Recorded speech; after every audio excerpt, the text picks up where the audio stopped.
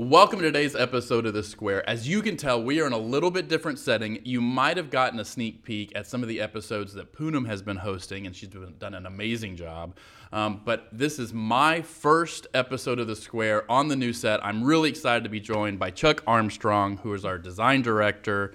There will be more coming on some of the changes that are happening at The Square. I'm really excited to share that. But today we're focusing on you, Chuck, and you really set the design direction and our intent as a company. Right. So let's talk a little bit about background. Tell me a little bit about when you first knew you wanted to be an architect. It's hard for me to remember when I didn't. Really? But yeah, because I was maybe in the fourth grade.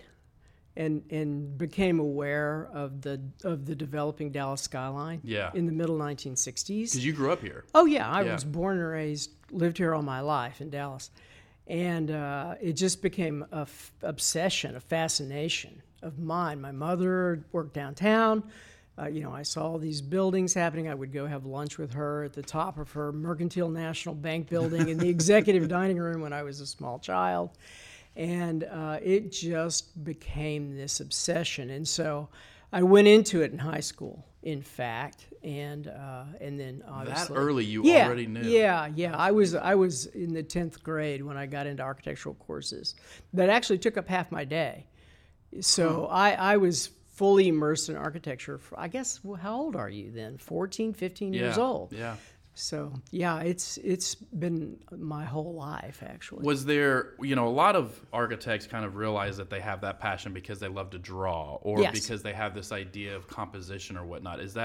Were those all true? Was there one thing that kind of stood out as something that you were like, oh, I'm really good at this? No, it was that, all those things apply. I was interested in drawing from a very early age, and I did it all the time, but I drew buildings. Huh. I don't know, little kids, do they draw buildings or do they draw their house, right? Their little chimney. And with the stick figures around it. The funny smoke coming out of the chimney, if they even have one. Anyway, it was more than that.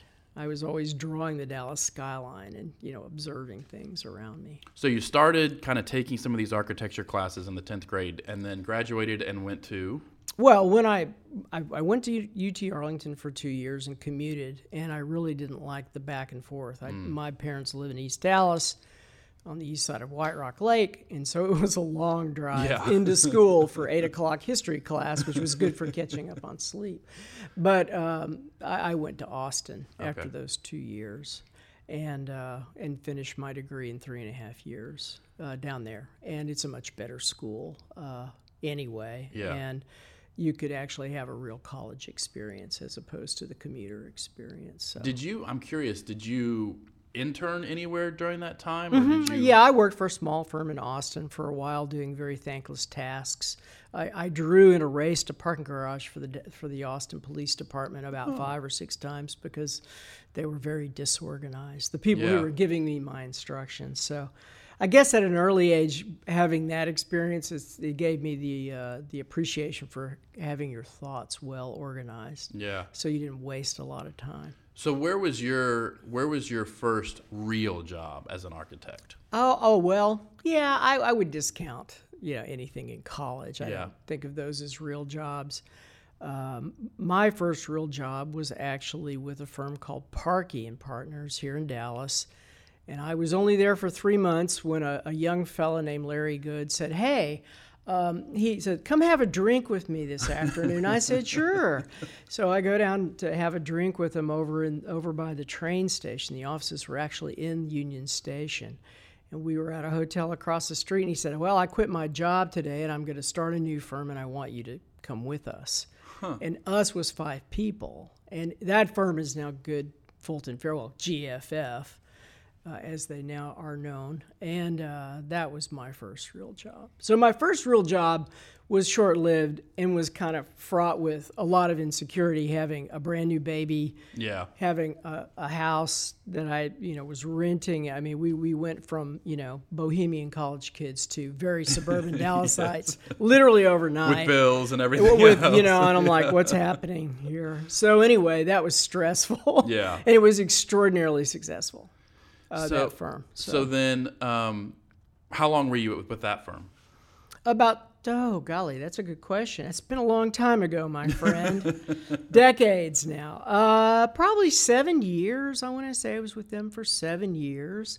And then with the upheavals and the recession of the late 80s, when the stock market really crashed in 1987, things got tense. Yeah. The firm had to cut itself in half, shrink by half. And then I was approached by my next boss, actually, to join HOK. Okay. And I was with HOK for 9 years, thereabouts. So at Larry's firm and then at HOK, what were some of the flavors of architecture that you did? Well, in my first gig as an architect, when I was really designing buildings and doing things that were my work as an author, as opposed to just doing tasks for others. Sure.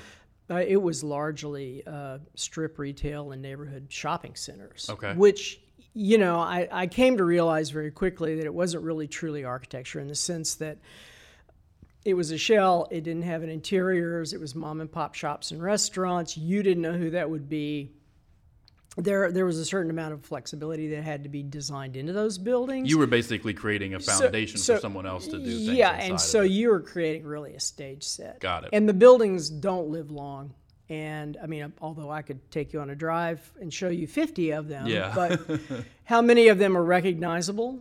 I've had many buildings that have been demolished now, because that's how long I've been at this. And those, like I said, those buildings are really temporary in a nature. They're temporary warehouses of land, if you want to look at them that way. And I think that a lot of that work is due for redevelopment right now, because the real estate's so valuable, and the area, our area, DFW at least, is so much more populous and so much more interconnected. So were you also doing that when you went to HOK? No, not at all. No, Okay. I did shopping malls and then quickly got into corporate headquarters. And so I did a big project for MCI. It was the first build-a-suit that the Staubach company ever did, that Really? Roger and his minions did. And it was because Roger had a relationship with the chief engineer, I think it was, and actually maybe the CFO of MCI, Telecommunications. They were all Naval Academy buddies. And so that's how he got that job. And he gave it to us, and it was a huge building, and we did it in ridiculous record time. What was it that stood out? I mean, with the experience that you had, granted you had your own projects, but they were both, I guess, different and similar to a corporate headquarters. Oh, yeah. Well, they were corporate headquarters of a sort. And then after I did that building, I did ExxonMobil's Mobil came along later. It was for Exxon solely up in Las Colinas. And that project occupied years of my life, actually. And then also in those years, I did an awful lot of travel. I worked in Mexico, I worked in Taiwan, Japan, Malaysia, Indonesia, doing these Dubai, doing these huge mixed-use projects that are really not very common in the United States, but they are common in some of the big mega cities like Jakarta, Manila, Hong Kong, and so on and so forth. So I got to be an expert at that building type. What is it that kept you coming back to the well for the mixed use? I mean, that's a fair amount of travel. It was too much. and I had 4 kids eventually, by 1991. We had 4 kids, so it was exhausting. Yeah. And I was a stranger in my own house. And that's when I got reflective on what I'd been doing. It was successful. I was doing fine. I had all kinds of offers to do all kinds of things, but I just wanted to do something simpler. Mm-hmm. So I approached Corrigan and said, do you think we could work a deal out? And Jack did. And without knowing what he was doing, or frankly, what I was doing, it was a huge experiment, and it was a huge risk above and beyond all. It was a gigantic risk because this firm, although it had been around for a long time, was a fairly small kind of workaday practice with a great reputation for client service, but not much of a reputation for design. And so that was like almost 30 years ago, right? No, 25. 25 years ago. That's 25 years ago. It was 1997, yeah. So I want to come back to your family in a second, but I'm curious, when you to your point, when you join Corgan with this idea to bring a more design-centric focus to it, how do you go about that?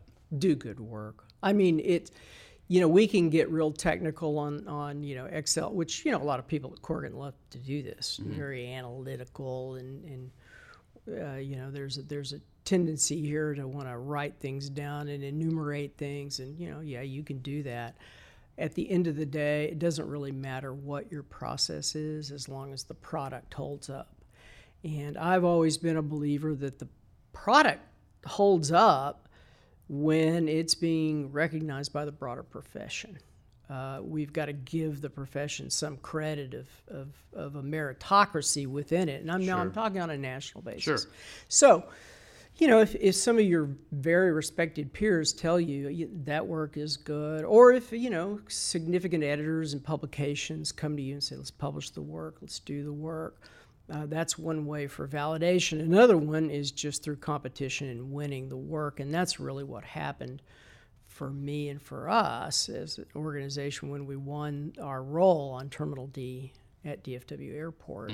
That was a very fraught, competitive situation with differing parties, the airline, American on one side, and DFW on the other, and they had opposing views, and it was a great debate, and American and us with them prevailed in that conversation, and we kind of cemented our role on that job. How do you, when you think about creating a design that is, to your point, kind of peer, not approved, but peer supported, and balancing that with, I've had the opportunity to talk to a lot of Corgan's clients, and one kind of recurring theme that I hear is that it's a place that reflects us. So how do you balance those two things of having something that is well designed, but also is something that is well reflective of particularly on a corporate headquarters of a company's culture, et cetera? Well, you talk to them about that, it's really interesting the level of engagement you'll get with different corporations because they're all different. No two of them are alike in their approach and their interaction with an architect or a developer if there's one, or a construction manager if there's one involved, right? Because it's a team that's putting together these big jobs. And so it's just a matter of how much are they willing to invest the time to do something that, and you have to understand this, that's not a part of their day jobs. Right. Right? That's why you're hired. They need well, of course, but they need the building to do their stuff. Right. But they've never necessarily been asked to participate in the front end visioning and problem seeking, just to use an older term, that we go through to sort of analyze, what's right for you. And we do it through a number of different techniques. It could start like on Exxon. I mean, it was just a simple interview with one person because it was a building for one person who was an absolute dictator and an autocrat in that company. And so we all knew, and it was told us just straight up in that instance, that it was for one guy. And so that's how that went down. Now on Toyota, which is more recent, on the other hand, there were 150 people involved. Yeah. And Lindsay and I and the team, we all stood up and we went through a whole series of exercises, talk to us about the attributes. What does he want to look? We showed them images of projects across the spectrum, recent projects in the corporate space, that were kind of ran the gamut from very conservative to crazy. Yeah. Because right now there's no... In architecture, there's really no prevailing ism out there as a stylistic move. Thank goodness. Yeah. I mean, I think that's a good thing. And anything, frankly, is possible. You can build just about anything, provided you have the funds. Yeah, fair enough. And so, it's not like it was back in, say, the 60s and 70s when, for the next 10 years, we will be doing brutalism. And I'm the architect and I know best, and that's what you're getting. Right. Because that's literally the way that architecture was practiced, probably up into the 90s, frankly. I'm curious, thinking of Toyota and having been kind of on the edges of that project, I heard multiple times that they think of themselves not necessarily as a car company, but as a technology company. Right. And I wonder, is the practice of the architecture, the process of the visioning and whatnot, it almost seems kind of like it's a self-discovery that the company doesn't normally get to do. Well, they may, okay, and I've worked for all the big airlines and various things. I mean, I cite some of the work that Delta would do with their branding people, and it has to do with the way they run their company and their interface to their clients, their passengers. Sure. They're very thoughtful about that. Yeah. But they're kind of rare in that sense, at least as they conveyed it to us when we were also realizing our role as architects on their behalf in serving their passengers, their customers, and how all that dialogue would happen. But that was rare. Yeah. Most people, no, not at all. Not at all. They hadn't thought about it. I mean, they may think about advertising, but that's about either a product or a service, and it doesn't necessarily have to do with what's going to transpire in a building you do, which is essentially creating an environment for them to do their best work and be their best people. So that's really our job, at least in the corporate realm. So speaking of the corporate realm, as we've talked, you've worked in a lot of different sectors with aviation and transportation, hotels, education, across the board. Yeah. Do you have a favorite? I get that it's kind of like asking you to pick a favorite child. Or is there things that stand out about, certain ones that you like? I don't. I don't have a favorite. I can tell you that, with no qualms, I've kind of found myself fatigued in some of these areas. It's just how many times can you rethink a fresh way to do the same thing over for again. The 100th, whatever it may be. Airport terminals they always have been my favorite, frankly, since you asked. Just because of the role they play in the life of a city or a region, right? They are the gateway, the front door. They are your first impression, oftentimes. Yeah. Whether you look at the building or not, I think subliminally you're thinking about it when you arrive, right? So those I can't overstate how important they are. I mean, on the flip side, just look at what the firm's done in LaGuardia. I was just thinking LGA. And there was nowhere to go but up. No. I have been in better airports in so many third world countries. Yeah. Much better, much nicer airports than LaGuardia. I can't think of a time that I didn't go to LaGuardia and go, oh my God, what are they doing here? Yeah. So anyway, what does that say about an area? They had other priorities, to say the least. Yeah, for sure. Until they were shamed into doing it, so yay. Well, and now, I mean, I was just there a couple of weeks ago. It's gorgeous. Yeah, night and day difference. Yeah. Oh yeah, it's fantastic. Are there design principles that transcend sectors? Like there's best practices. Absolutely. Oh no, absolutely. The sectors is a convenient way to run a practice. And a convenient way to shore up your expertise and deliver the best message to buyers, to clients. That's the whole benefit of a sector. Got it. Beyond that, there are so many things that have to do with the human condition that don't care what the building is, really. It just doesn't matter. And so, those are the I'll call it the universal issues of design. And they apply to able-bodied and disabled people with difficulties and disabilities, as well as all able-bodied people, and so those transcend all the sectors. And I think too, the other thing you have to know about, you just have to think about architecture, and this is the way I think about architecture. I always have it. It isn't about the object. It isn't about its place in history or its influences. It's about the experience that it imparts. And then you just ask yourself a simple set of questions.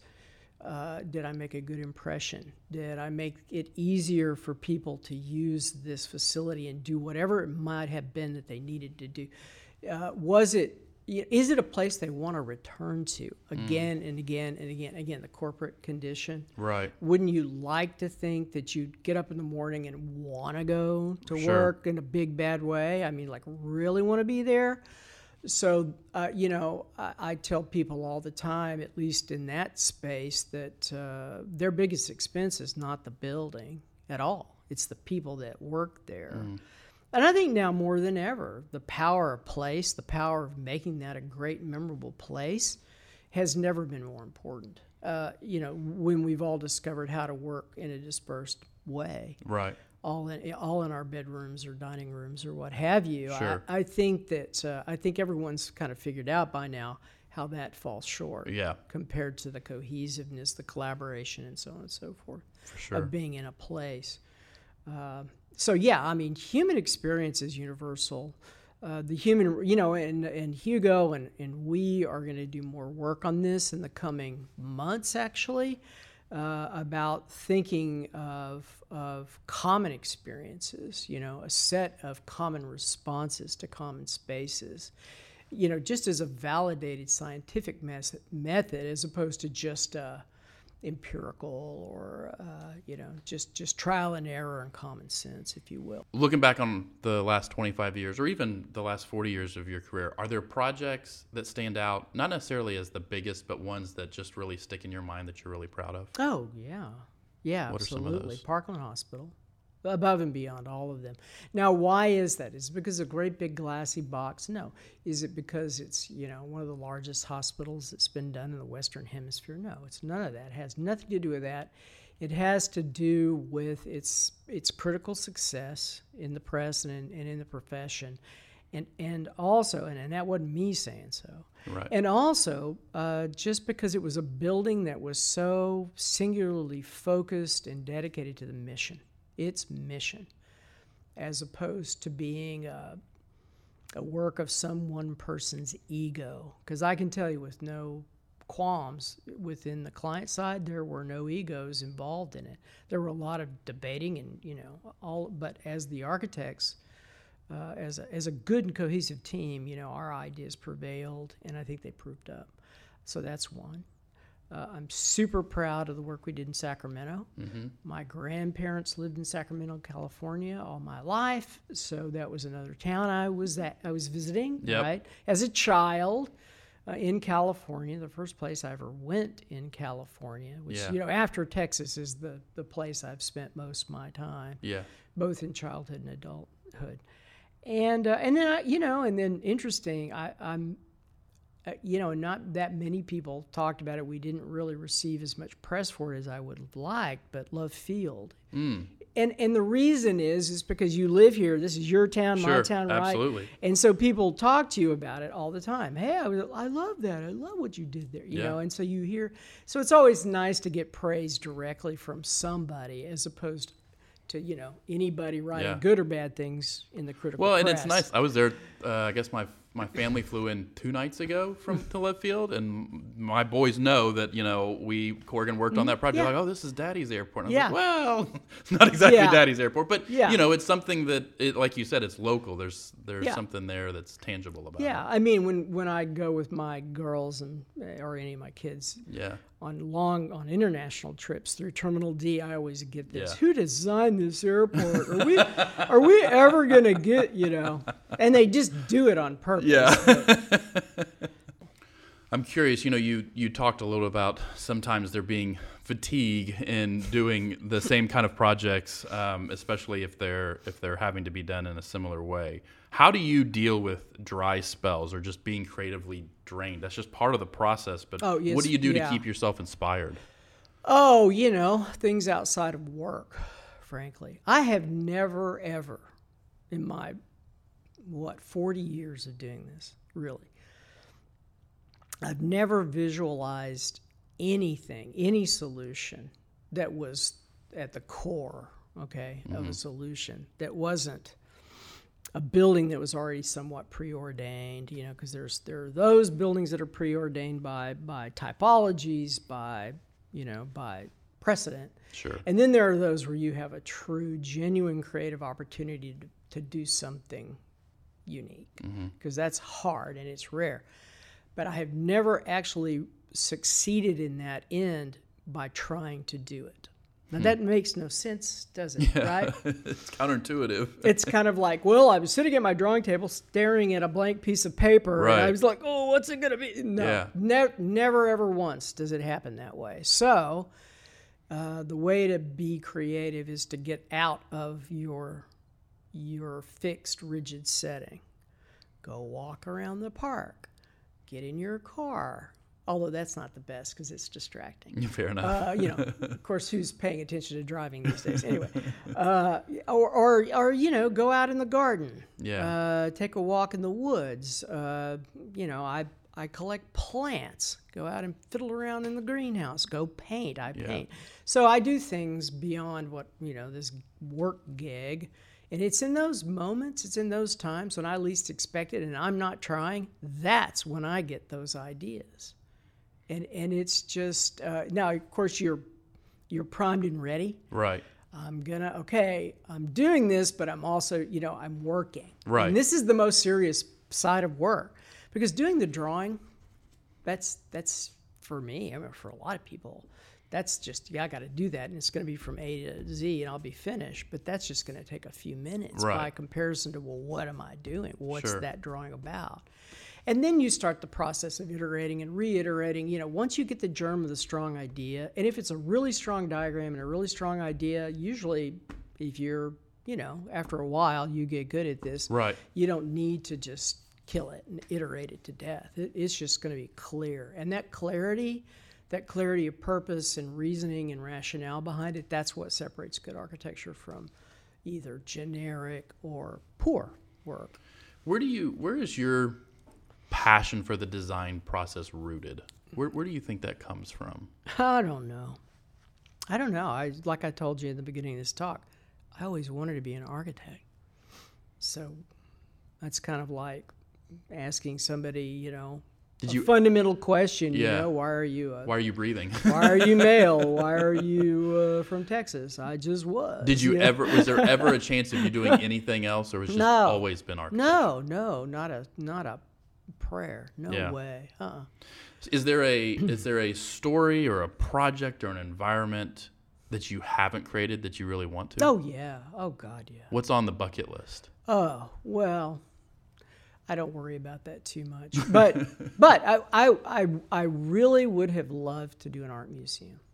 Yeah, because I love art. Mm-hmm. I have spent countless hours at the great art museums in the world, right? I've been all over the world, and that's always something, at least in big cities, I seek out is, what is the great art museum or museums? Go check out their collection, what have you. So yeah, that would have been a really great one to do. I never even got close to one of those, in terms of an opportunity. Yeah. I suppose in our role now, and given the scale and the stature of our firm, being in an associative relationship with an architect in that regard would be something that's possible. Mm-hmm. It's just that there's been such a spate of construction of art museums that occurred 10 years back, going back 30 years. Yeah. I don't know who needs one now. Fair enough. Frankly, yeah, it's a saturated market.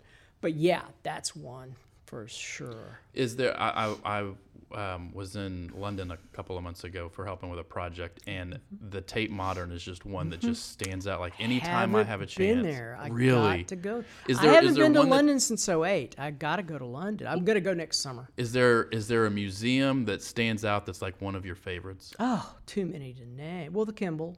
I mean, that's immediate, yeah. right?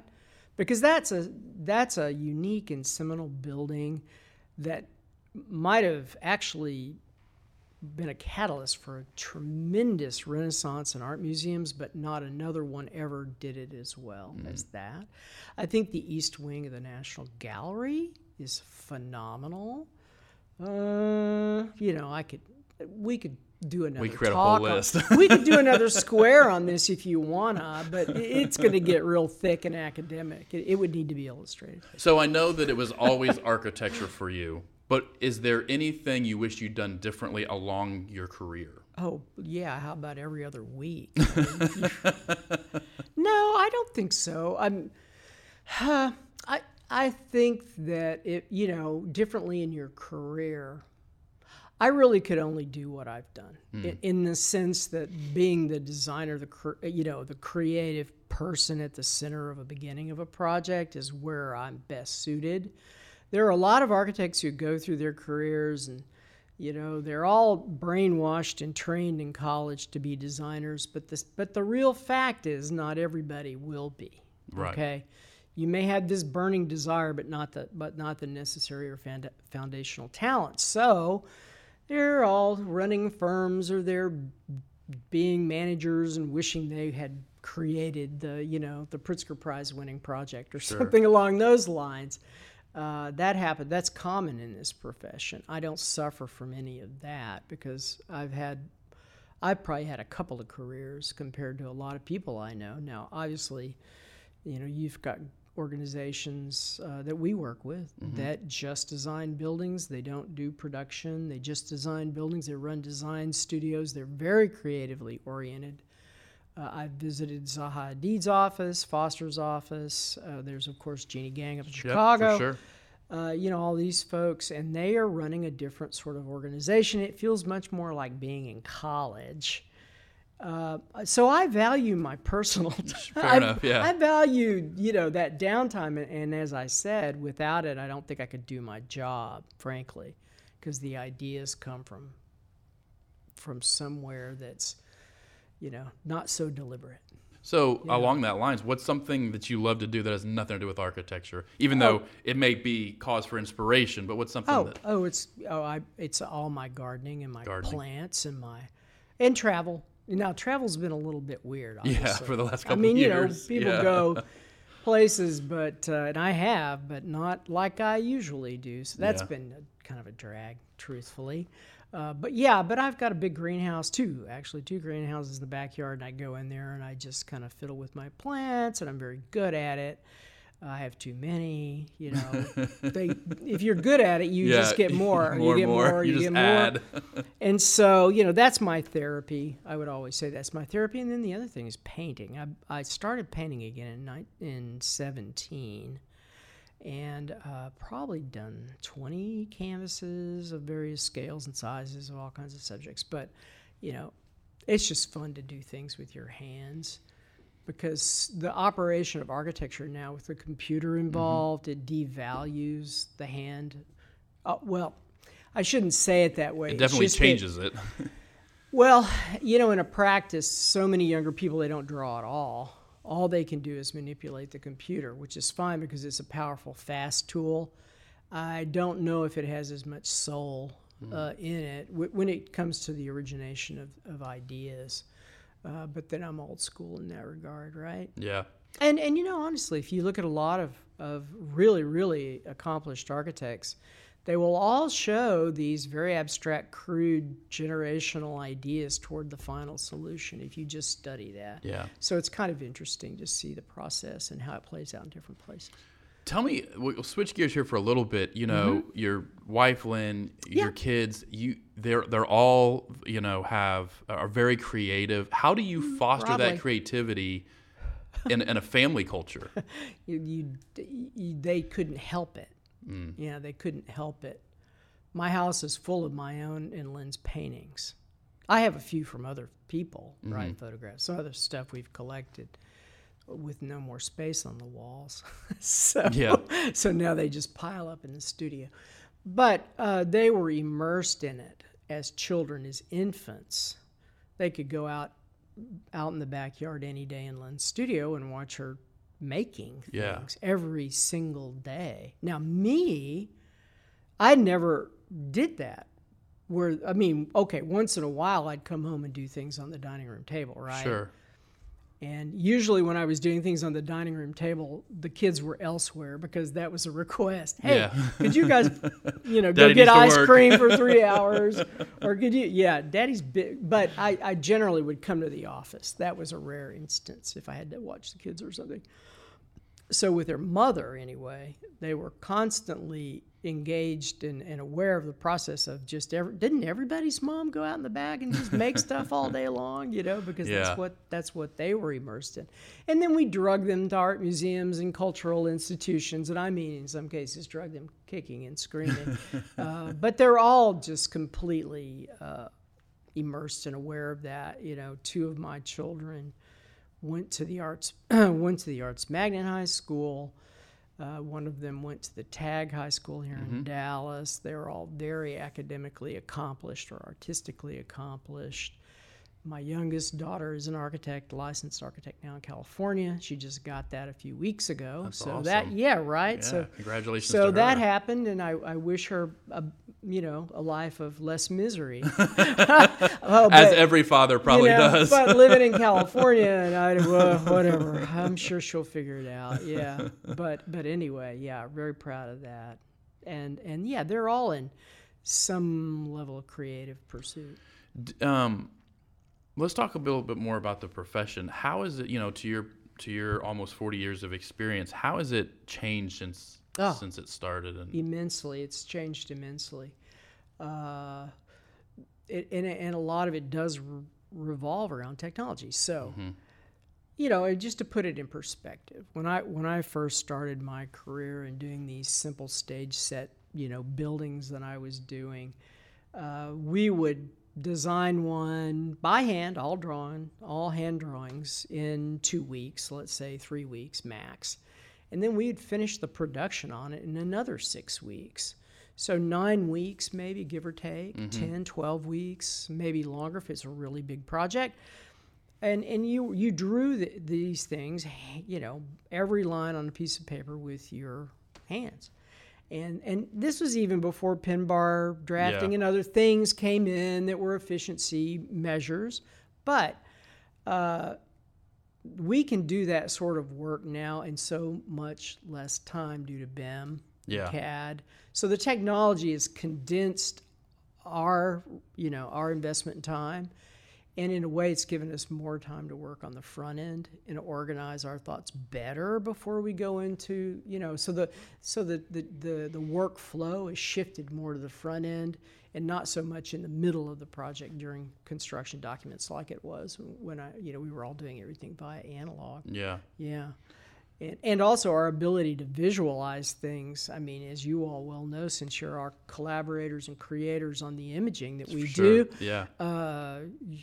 that we can do things in a miraculous amount of time. Literally, I look at it every day, and it's just astounding. What we're able to do. So that's tremendous. And then, of course, construction technology has changed somewhat. It's still very much the same as it has been. I mean, things get better from a durability, and then, of course, the whole issue of sustainability and energy conservation and performance in buildings.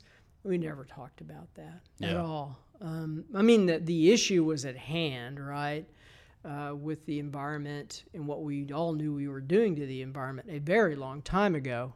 Knowing and acting on it are two different things. Sure. So, those things have changed tremendously. How do you think the firm has changed over the last 25 years? It's like a whole other place. I mean, I'll tell you what hasn't changed, though. I mean, again, it's along the same lines, right? And forget the scale and the billings and the, all of that. That's been on a fairly steady upward incline in this organization. I think why that's the case is because we're very honest brokers. We're very trustworthy people. We instill that in everybody who works for us. We want to represent our clients' needs and interests very honestly and just be there. If we mess up, we'll take care of it. We don't like to be taken advantage of, but on the other hand, we're there to serve a client. And I think the delivery of good service is also done via really outstanding design. So those things are all symbiotic. And I think the core, just the core of the kind of the ethos and the culture of this organization is the strength of this organization. And I hope that prevails. I think it's fantastic. Just a couple of years ago, you became a fellow with AIA. It's longer than a couple of years now. About 7. Is it 7? Yeah, okay. 15. 2015. What has that meant to you? Oh, it's nice. It's a great honor to get. It was a bit of a grind to get there, just through portfolio submissions and jurors and all these things, right? Mm-hmm. I was mostly just very grateful and humble to be nominated in the first place. Mm-hmm. But it's kind of historically been a good old boys club. I think that the membership of the College of Fellows is starting to reflect society better now. That's conscious. That's been an ongoing activity within the AIA. And, it opens you. I'll tell you what it's done, though. Besides just feeling nice about it and proud about it, it opens up a network of people that are accessible to you that may not have been before. If we want to collaborate, it's easy for me to pick up a telephone and call somebody, and they will they will call back. Right. They won't just, if you've got this credential and you're all part of a really very, very, very small club. Sure. I think everybody treats one another quite well there. At least that's been my experience to date. And I think it served our firm quite nicely as well, in some of our collaborations. What are some things that excite you about the future of architecture? Oh, excite me about the future. Oh, excitement. Is it excitement or is it There can be concerns. Well, I look at everything as an opportunity. You got to be, if you're not optimistic, you should do something else for a living. Fair enough. Okay. What excites me is the opportunity to somehow leverage our creative strengths and technology to really overcome what's a problem in the cost of construction. I mean, if you look at the global population, there are maybe 1 billion people on planet Earth that live in substandard housing. That they scrape together with whatever available things laying around. Right. And the reason they do that is because they live in countries that don't have supply chains, that don't have an industrial output. And I think we have got to solve that problem because we have too many people in the world that are living in misery. So affordable construction, I won't just say affordable housing. I'm literally talking about everything. It is, and maybe the economy will settle out. Once we get past the pandemic, the shock of the pandemic. Sure. But it's still, predictably going to cost more to build anything. Right. And I just think we've got to come up with ways to take that pressure off because we need so much. We need to replace building stock in every city in the world so that they're more performative from an energy perspective. I mean, we have millions of buildings that just leak heat out into the environment, and we've got to fix that.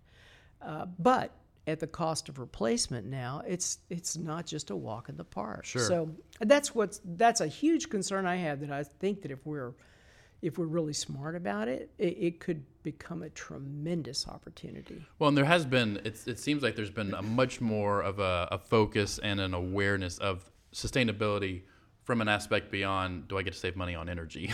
Oh no, it's way more than that. It's so complicated. Yeah, absolutely. It's not just that's the easiest one to measure, frankly. Right, sure. But I think it's not sustainable to only be able to afford to build something if you're super wealthy. Right. Is that sustainable? No, absolutely. I don't think so. Yeah. And so, I mean, we have to get back to the core utility of why, mankind built in the first place. Sure. And maybe reestablish ways to get there. Final question. There's through the design program at Corrigan, there's a lot of people that are, pursuing that track. I'm curious, what's what's the words of advice, whether it's something you wish someone had told you early on or something that you have for them? Oh, yeah. And in terms of how they progress, not just in their career, but as a designer and an architect. Don't wait for permission. Don't wait for permission. That's a good one. Don't wait for permission. I think a lot of young people are looking for permission, and then they want a participation trophy. I know this, having raised 4 kids that were looking for, Yeah. And then I told them, all 4 of my kids, just don't wait for permission, and there will be no participation trophy. Just do it. Just do it. Get out and do it. And well, what does that mean? Go ask questions. Be curious. Be inquisitive of what your neighbors are doing. If you're working in interiors, go see what your buddies in the schools team are up to. If you're working in aviation, go see what the corporate folks are doing. Get out of your sector from an awareness perspective. And it's back to, the question in our conversation about, well, what's common between these things? More things than we can possibly talk about. And so I think that the firm's strength lies in the solidification of the sectors, but also the cross-pollination of ideas and truths in architecture as they apply to anything. And our groups within the advocates in our design council have conversations on a monthly basis that just solidify these things. And it's been great. It's been enriching. And it also creates an esprit de corps and friendships within that cohort that I think are super important. So yeah, don't wait for permission. That's my advice. Chuck, thank you so much for sitting down with us. This has been wonderful. Thank you so much for watching or listening, depending on how you're absorbing this podcast, and make sure to check us out next time.